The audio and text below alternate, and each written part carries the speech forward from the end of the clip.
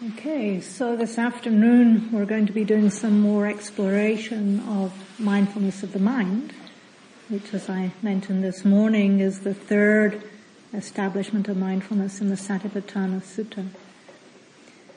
And in this section of the discourse, we're invited to bring awareness to our mental activity without clinging to it, without resisting it, without identifying with it, without taking it personally in any way at all, which, as I'm sure you know, is much easier to say than to do. So this quality of bare awareness that we've been trying to develop when it comes to our mental activity, bare awareness is not how most people relate to their minds.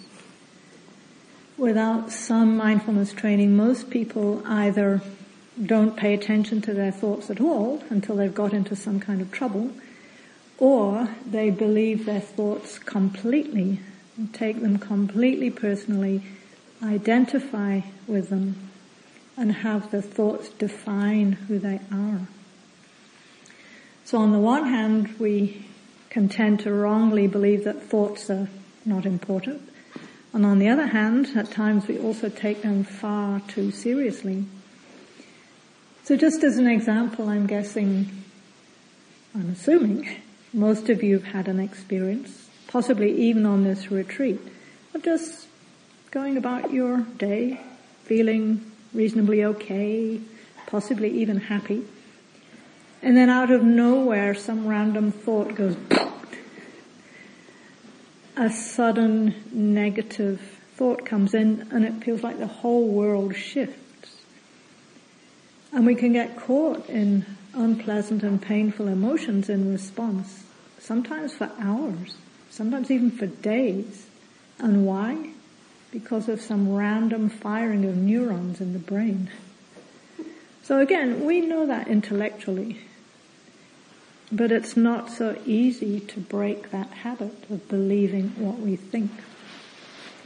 But as our mindfulness gets stronger, our capacity to recognize that thoughts, on one level, they're just thoughts. In and of themselves, they don't actually have that much power. They're just tiny pulses of electrical activity in the brain. And the only power that they actually have is the power that we give them.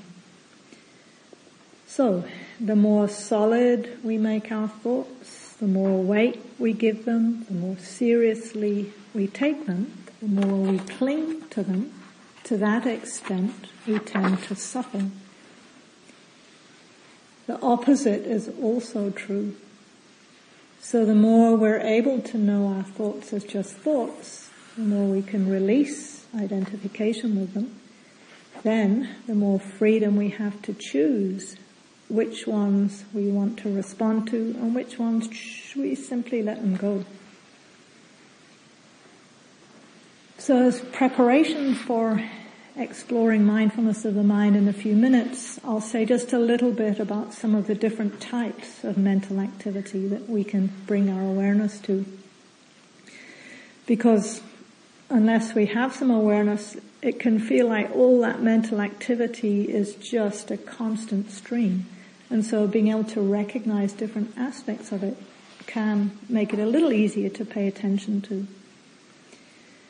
So what we're trying to do here is bring awareness to the mental processes without getting lost in the content, without getting lost in the thoughts, the emotions, the moods, the mind states. So just as a very rough and ready way of starting to explore the mind, I'm naming those 4 categories. And these are not found in the classical suttas, in the discourses. They're just a way of framing experience that's been useful in my own practice. So when I offer these 4 categories, the purpose is not to get all tangled up in trying to work out was that a thought or a mood, but just to help recognize there's a process going on here. So first, by thoughts, very straightforward, just what we mean in English, any kind of mental thought process that doesn't have much of a bodily aspect to it. but is mostly experienced in the mind. And as I mentioned this morning, these different types of thoughts, they can come, for some people they're more verbally oriented, so thoughts tend to show up as words in the mind, sometimes as a kind of an inner dialogue. At other times they're more visual. They can appear as mental images, pictures, sometimes whole movies. And we can hear music and other sounds in the mind. So those are all different kinds of thought. And then there are emotions. And the distinction is that emotions, they have a mental component, but they usually have a bodily aspect too. So we often experience our emotions as a mix of sensations in the body and mental activity in the mind. So just as an example, say anxiety. Anxiety is pretty common.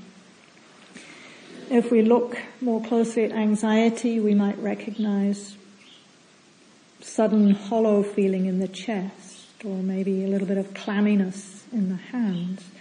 The breath might feel shallow, maybe tight. And then in the mind, there might be a rush of mental activity and a feeling of pressured, agitated thoughts.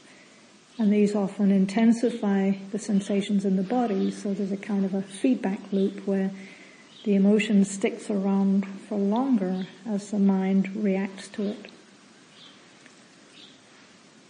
Still, emotions are feelings that come and go relatively quickly. They're usually relatively easy to recognize because they have some intensity to them. And this makes them different from moods, because moods often, they're more in the background and they're not as intense.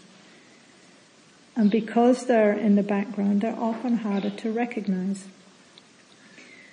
Moods are often also a kind of composite of a few different types of emotions, and they're all sort of mushed together, so it's not so easy to recognize what's going on. So if we think of the example of being in a bad mood, if we say, I'm in a bad mood, we can stay at that level. But if we bring a little more awareness to it, what is there? When we really pay attention to the mind, we might recognize there's a feeling of maybe mild depression, maybe some irritation or frustration, maybe some flickers of self-judgment, and often a whole pile of resistance. So we're learning how to recognize the different aspects of each of these moods, trying to bring more clarity to them. And then lastly, we have the category of mind states. So mind states are any other mental qualities that can't be classified as thoughts or emotions or moods. So they're a little more subtle and perhaps harder to recognize at first. But mind states refers to the sort of overall or the underlying quality of the mind. So it might include things like alertness or dullness, concentration or distractedness, interest or engagement. So all of these are discernible qualities of the mind, but they don't necessarily have an emotional aspect to them.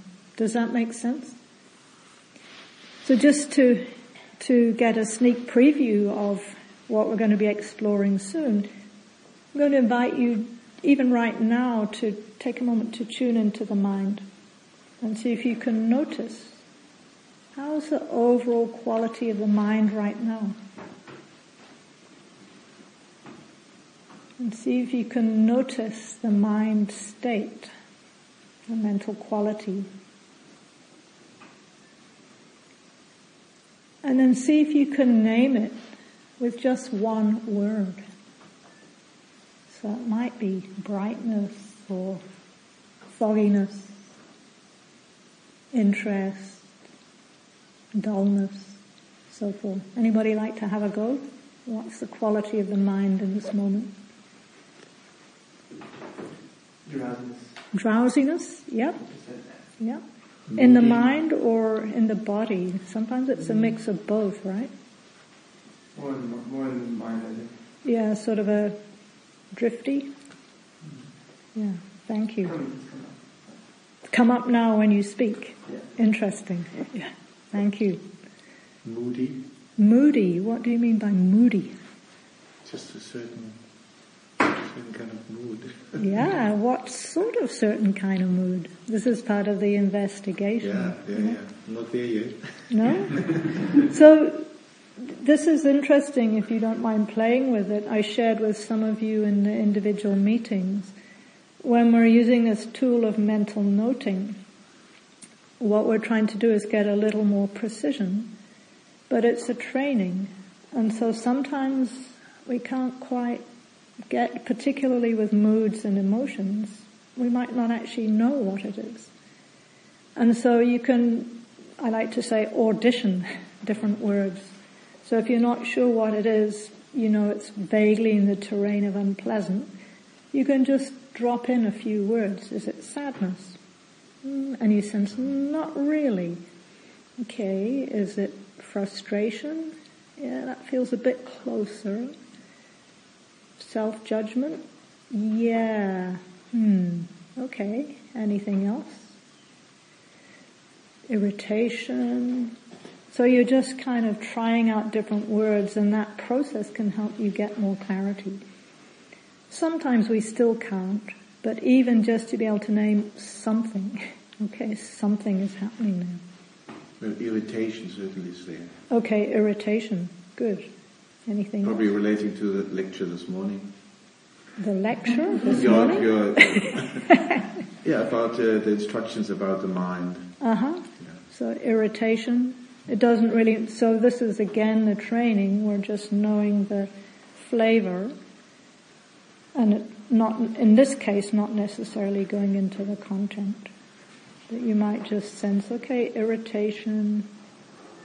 Anything else? Just to play? Confusion. Yeah, confusion. That's it for now?